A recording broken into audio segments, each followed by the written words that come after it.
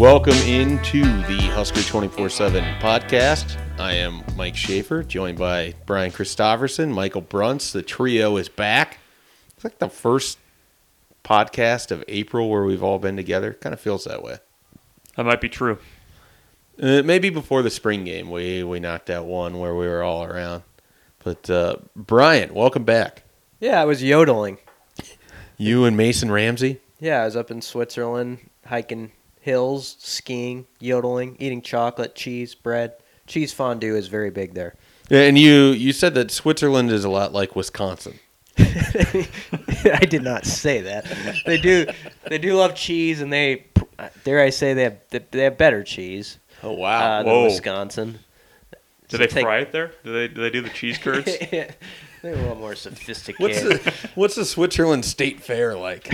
What's on a stick in Switzerland? I don't know. I saw some cows in the hills, though, with the bells. You could hear the bells. You know, it's a big part of Switzerland. Also, there's a town at the foothills of Verbier where we were staying where they have a museum for St. Bernard dogs.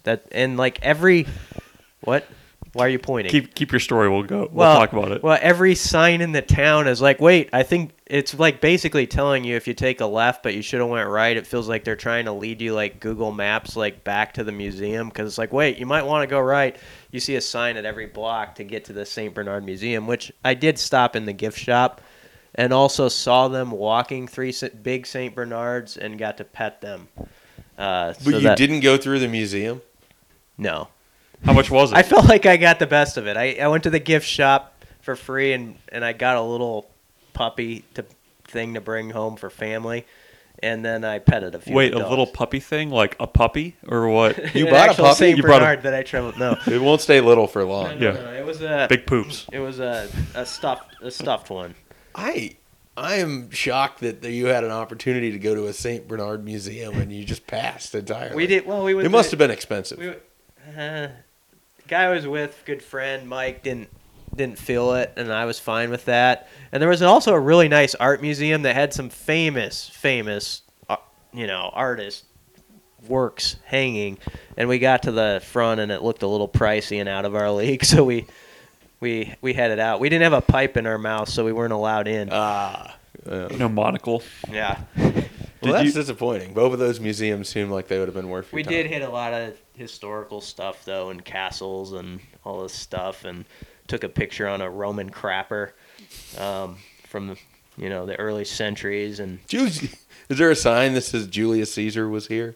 Is that carved into the Caesar crapped here? Caesar crapped here. Yeah.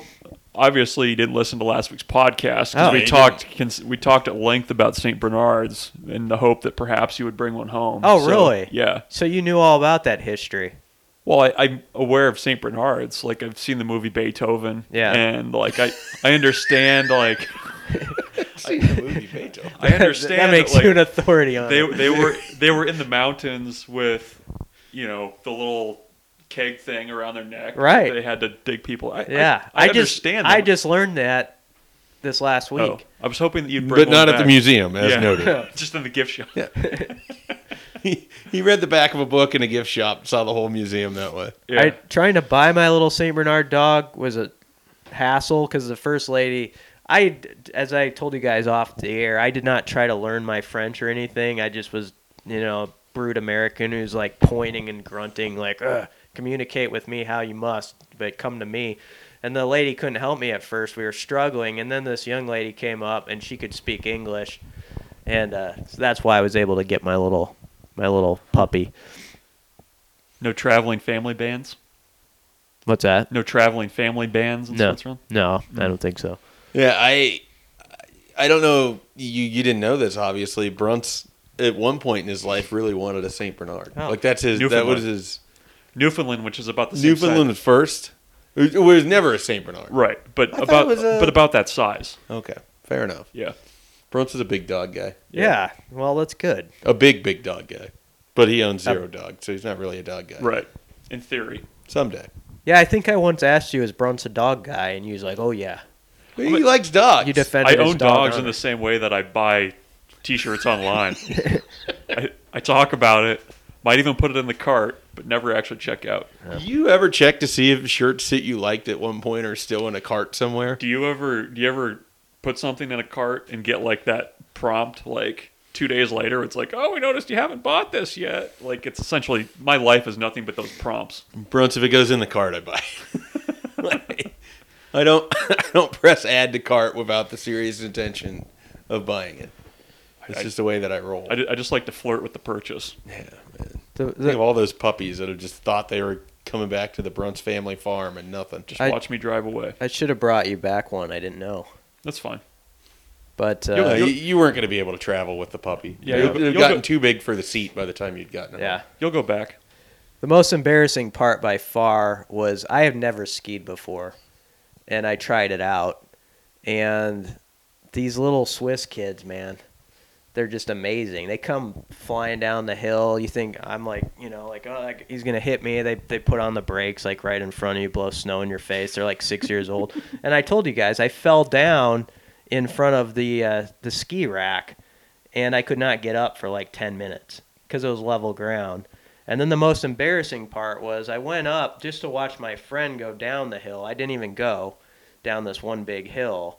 And we had to walk across this little path to get from the side of the mountain we were on to the side he was going to go down. And there was this snow next to the path that I thought was fair game to step in. And I stepped in it, and my whole left leg sank into the thing. So like half of my body was stuck, and my friend had to pull me out in front of this guy. I thought they were going to like have to shovel me out like at the top of the mountain. But not as easy to explain as if you had seen it, but it was, you'd say this guy's a joke. And so that was probably the low light. They almost had to send a St. Bernard out after you? I think so, yeah, with a little whiskey or whatever. So Brian goes on an international trip for the first time, and Nebraska goes without a player being drafted for the first time in 56 years. Correlation? No, but I felt like it was as good of a segue as I was going to come up with. Segue. Yeah.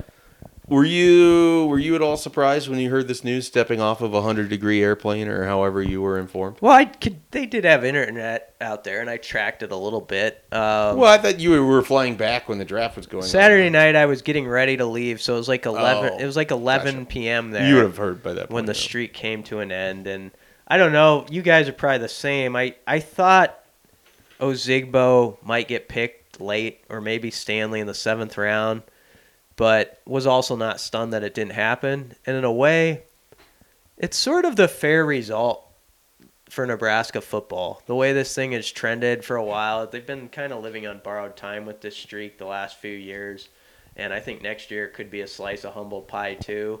So you hate to see it end, but yet you're kind of like, yeah, I mean, the reality check had already set in, and this is just like a little whipped cream on top to that reality check. Yeah, I said this to some people the other day, but you think about Stanley Morgan and Divine Ozigbo. I mean, they essentially had 3 losing seasons in the 4 years they were at Nebraska, so it shouldn't come as a big shock that there weren't a lot of draftable options. And, I mean, I thought Morgan had done well in his combine. I thought he had done well with the testing and the numbers and everything else, but at the end of the day, just because a guy has been a good receiver at Nebraska, a place that hasn't put out a lot of good receivers, it just didn't come down to a team feeling like he was valuable enough to draft. He was the one that I would have thought had the 90% chance of being taken. Everybody else would have been, 70 or lower. Well, we'd said that, leading into that we thought it was more likely that you get 3 taken than one. And it was 0. But that some of that is just the bubble of covering this team and thinking that a guy that you've covered for 4 years is definitely good enough in the eyes of the NFL. And I mean, not to turn this into Vikings talk, but you have a guy in Rick Spielman that has watched Stanley Morgan for several years now. And they had 3 picks, and they took 2 other wide receivers. So it just kind of tells you that as good as he was at Nebraska, to get to the NFL is just another level. And Nebraska hasn't been good enough in both developing and finding and producing guys that are playing on Sundays. They just haven't. The streak that I mean, you're right. It's kind of been leading to the fact that it was going to die out. I mean, it's the thing that's just I kind of shake my head at a little bit is just to see where Nebraska's really struggled. I mean, the lack of linemen that have gotten drafted and drafted high. I mean, it's Spencer Long was probably the most recent one. I mean, before that, offensive lineman wise, I'd have to look to see how Carl much. Nix and Lyden Murtha. Yeah, I mean, and Murtha was like a 6th or 7th Nix rounder. is like a wasn't he? 5th round. Like it's, I mean, you have to go to like Tony Finoti. I mean, trying to think how far back you have to go to really find a guy that was picked high, and that's both the strength and conditioning issue. It's also just a skill development issue too. It's the way the NFL is relative to what Nebraska's offensive line was trying to accomplish too offensively. Yeah, I mean they've been running a pro style offense for a few years during that time too. I mean I don't know, it doesn't bode well. Yeah, and I also just think Nebraska's lost the benefit of the doubt with NFL personnel and scouts. If you go back in time when Nebraska was really at the top, there's some guys who got picked who you'd be like, really? That guy got drafted, But he played for Nebraska, and there was, I think, this feeling like, well, he's of a certain mold, and he can make it in this league. We'll take a shot at him.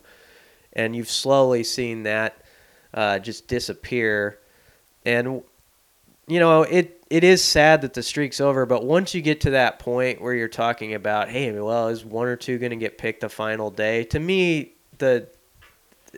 you've already traveled to a space where changes have to happen, and you got to see something different. And yes, even when you're good, there can be an occasional year where you have a bad draft year because it doesn't always translate between college success. Like the one thing I feel bad about is I understand why Stanley isn't viewed as like a top guy maybe for NFL, but it's kind of weird that the streak ends in a year where there are two guys who actually finished with seasons and in Stanley's case had careers that are far, far better than many Husker players who have been drafted before him. And so I feel bad for them that it ends on their watch when Stanley's a record-setting guy who was pretty darn good from his first day set foot on campus. And that's where I guess I'm disappointed for him. Yeah, and his story doesn't end because he didn't get drafted. I mean, he signed with the Bengals, and I think he's got an opportunity there. Luke Gifford was a priority signing, it seems like, for Dallas in terms of he got a good deal with the deal and then the bonus money. I don't remember where Ozigbo ended up. He is a Saint. New Orleans Oh Saint. yeah, and that's not a bad spot either because they didn't draft a running back. They got to replace Mark Ingram, and some of these guys, you're just hoping to make a practice squad. And I saw Zach Potter post this the other day, but he basically acknowledged like he didn't get drafted. He thought that he might late. The call never came, and then he had his pick of the teams for undrafted free agency. I think he started with the Rams, ended up with the Jaguars, switched positions, and carved out, a fine 5-year NFL career that featured him being active for, I think, 3 of those years. So there's great opportunity for him. Jeremiah Searles we've seen, Zach Sterup we've seen, Brett Maher we've seen. It doesn't matter the position even, but if you're good enough, you're going to find a way, and I think some of those guys are going to prove that they probably should have been taken somewhere in that draft, but either their measurables weren't interesting enough or they weren't worth the gamble at that time. So day 2 would be rounds 2 and 3, right? Yep. Just looking at offensive linemen that would have been taken on day 2 or earlier.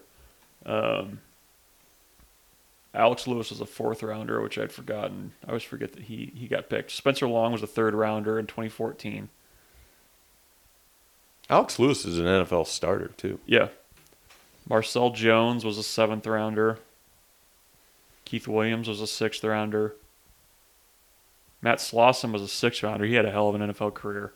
Carl Nix was a 5th rounder. I mean, this is 2006 now. Yeah. Where's Murtha? Richie Incognito. He was Murtha was a 7th rounder. Incognito was a 3rd rounder in 2005.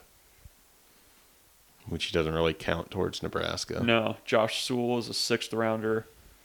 I mean, Tony Finoti was a second-round pick in 2002. And Raiola before that in 2001 was a second-rounder. So When's the last first-rounder for an offensive lineman? Somebody's probably screaming at their headphones right now. Because we don't know this? Yeah. It doesn't strike me as a particularly worthy fact, but... No. Keep talking. I'm going back to Stats department. What was needs us Will to fill Shields? He was a third-rounder. Yeah. Man. Is Remington really? He was a first-rounder, wasn't he? So This is scintillating radio. Yeah. you got to go back a ways. Yeah. But I mean your point is well made. They've both sides of the trenches. Steinkühler in 84. That's it, huh? Remington in 83, 25th pick. But That's insane. You've got to start seeing. I don't care if it's the first round, but in the first 3 to 4 rounds, you've got to start seeing Nebraska linemen on both sides, and it'll coincide. If this team is winning 10, 11 games, they hold hands with each other. I mean, it's as simple as that. You'll see it, and you'll know it when it's a team that. I mean, last year when you think about the offense, the first half of the season, they could move the ball, and then they'd get to like 4th and 1 or something, and they'd get stuffed. And it's felt like it's been that way for a while at Nebraska, where even on those short yardage situations or goal line, you can't really trust Nebraska up front, and it never used to be that way. And that's going to have to be one of the biggest things that has to turn here. Yeah. I'm just looking at UCF. They had 4 guys taken last year. They had Tristan Hill taken this year. Tristan Hill barely played for them after being a starter for Scott Frost and staff. Still went in the second round. I expect that it's going to turn, in part because I think the recruiting and the strength and conditioning and the development is going to be better going forward.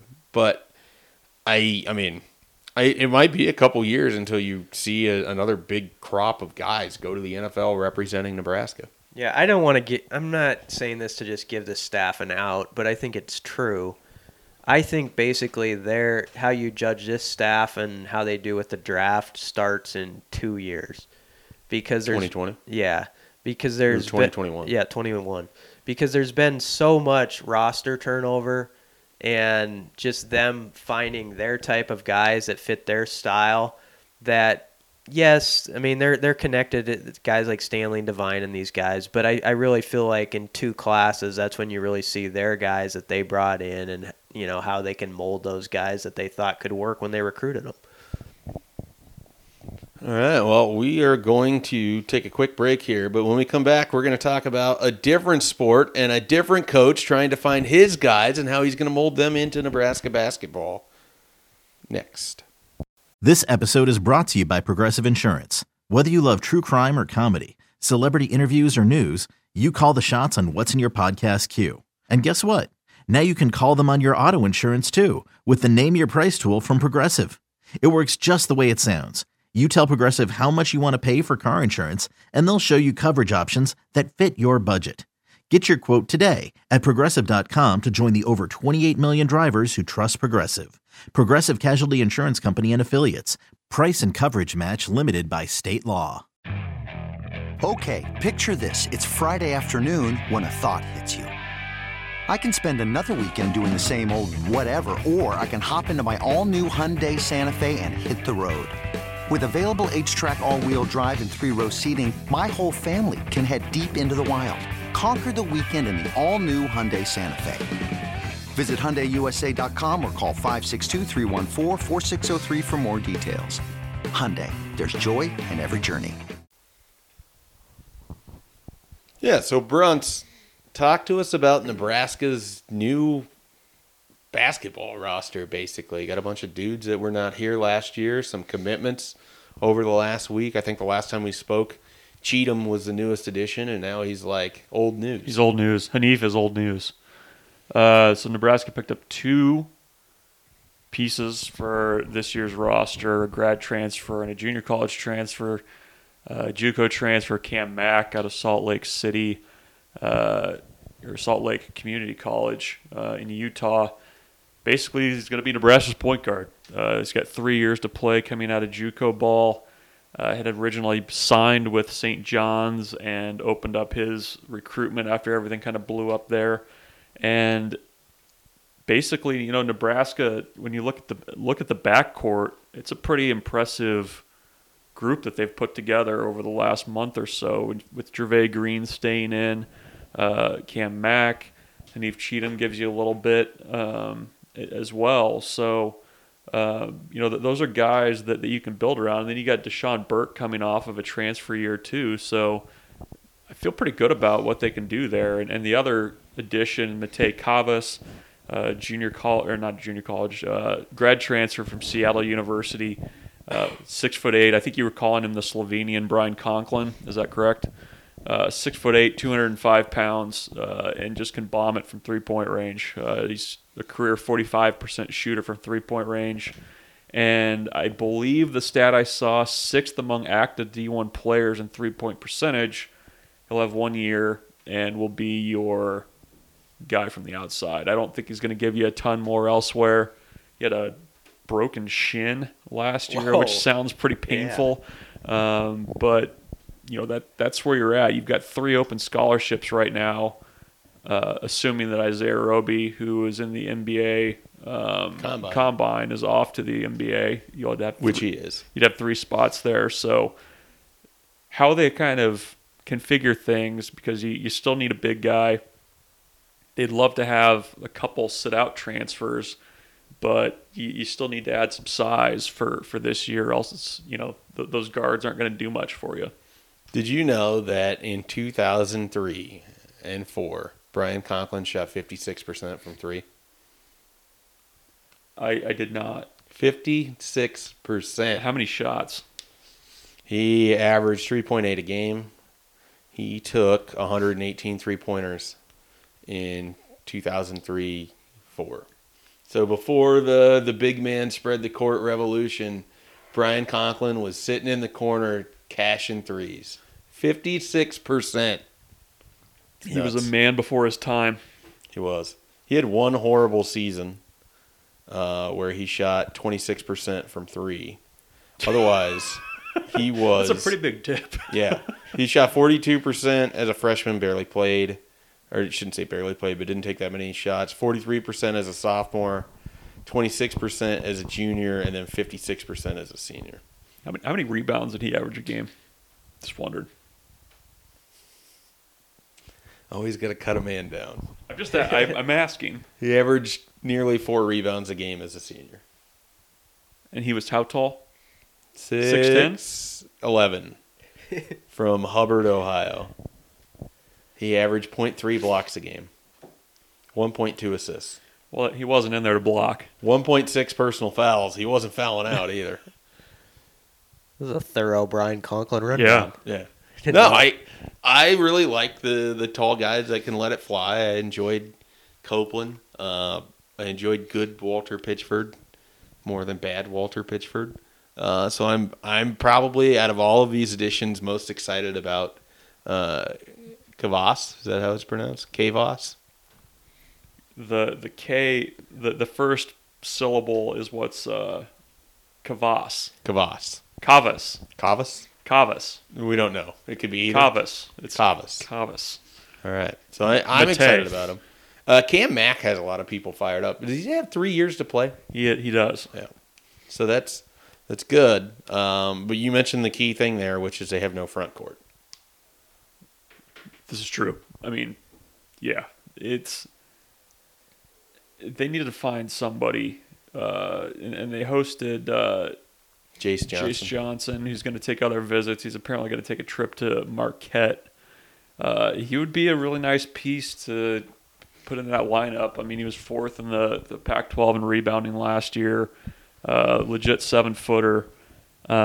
So it's that's where I would look next to see how Nebraska is going to fill those spots, because this will give you an idea. Right now, Nebraska is going through off-season workouts with the guys on the roster. They have 3 guys working out right now.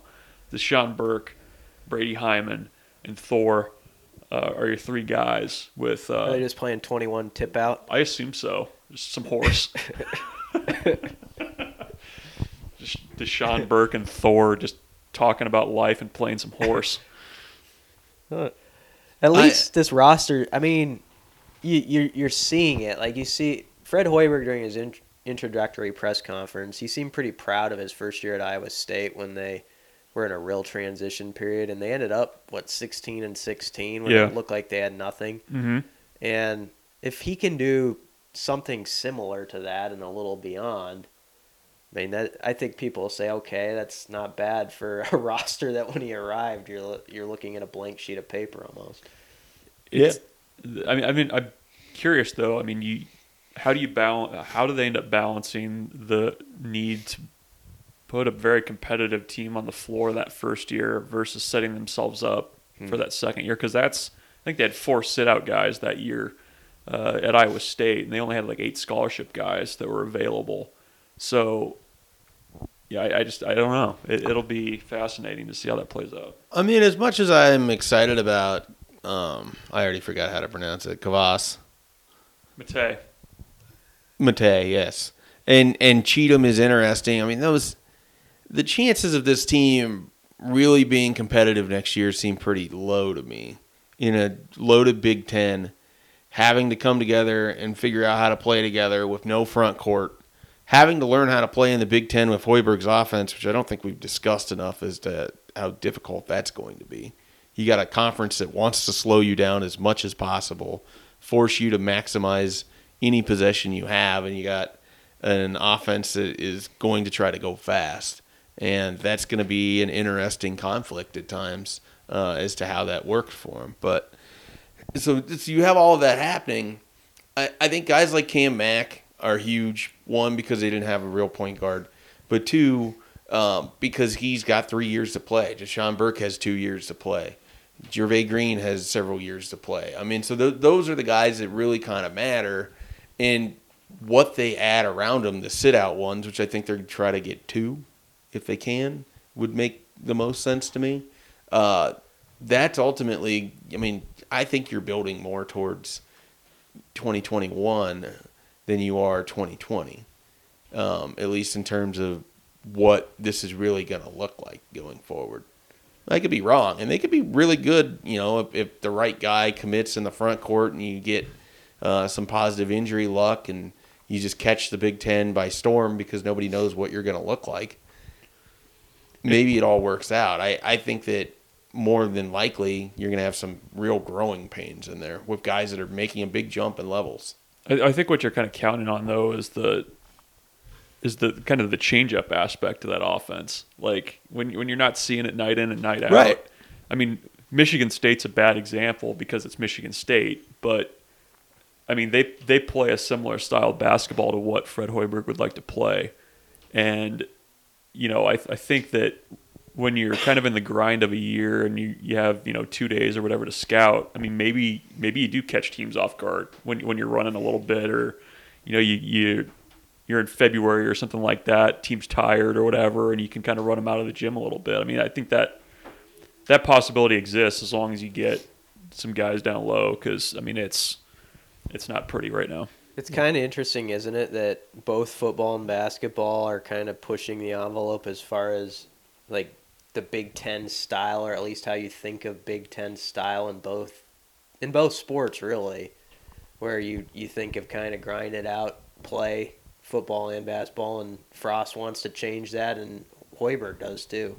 I think it also sort of fits with Bill Moose's persona too. Mm-hmm. I think that he wanted coaches, and it just so happened to work out that 2 of the top candidates have that sort of style, but he wants things to look a certain way. Yeah. I think on a field. I'll be interested how the fan base reacts too, because Doc Sadler was talking about with Fred Hoiberg's teams, he'll let his guys shoot. I mean, he'll let them take shots. Sadler said it in a more folksy, cool way, but in a Sadler way? Yeah, like he was talking about how, a guy will take a shot where Doc's sitting over there like, what are you doing? And Hoiberg is, let's free-flowing type of action is what he likes. And when they're kind of figuring it out at first, it'll be kind of fun to watch how people react to some of that when guys let it loose maybe a little bit. I am excited for the reaction around here the first time Nebraska loses a game where they score like 88 points and the other team scores 96, and you get the, instead of run the ball guy, it's a why can't they play defense guy. Bobby Lutz was talking, and he said that Fred Hoiberg wants guys to guard. And if you guard and you rebound, he's willing to give you more autonomy on offense.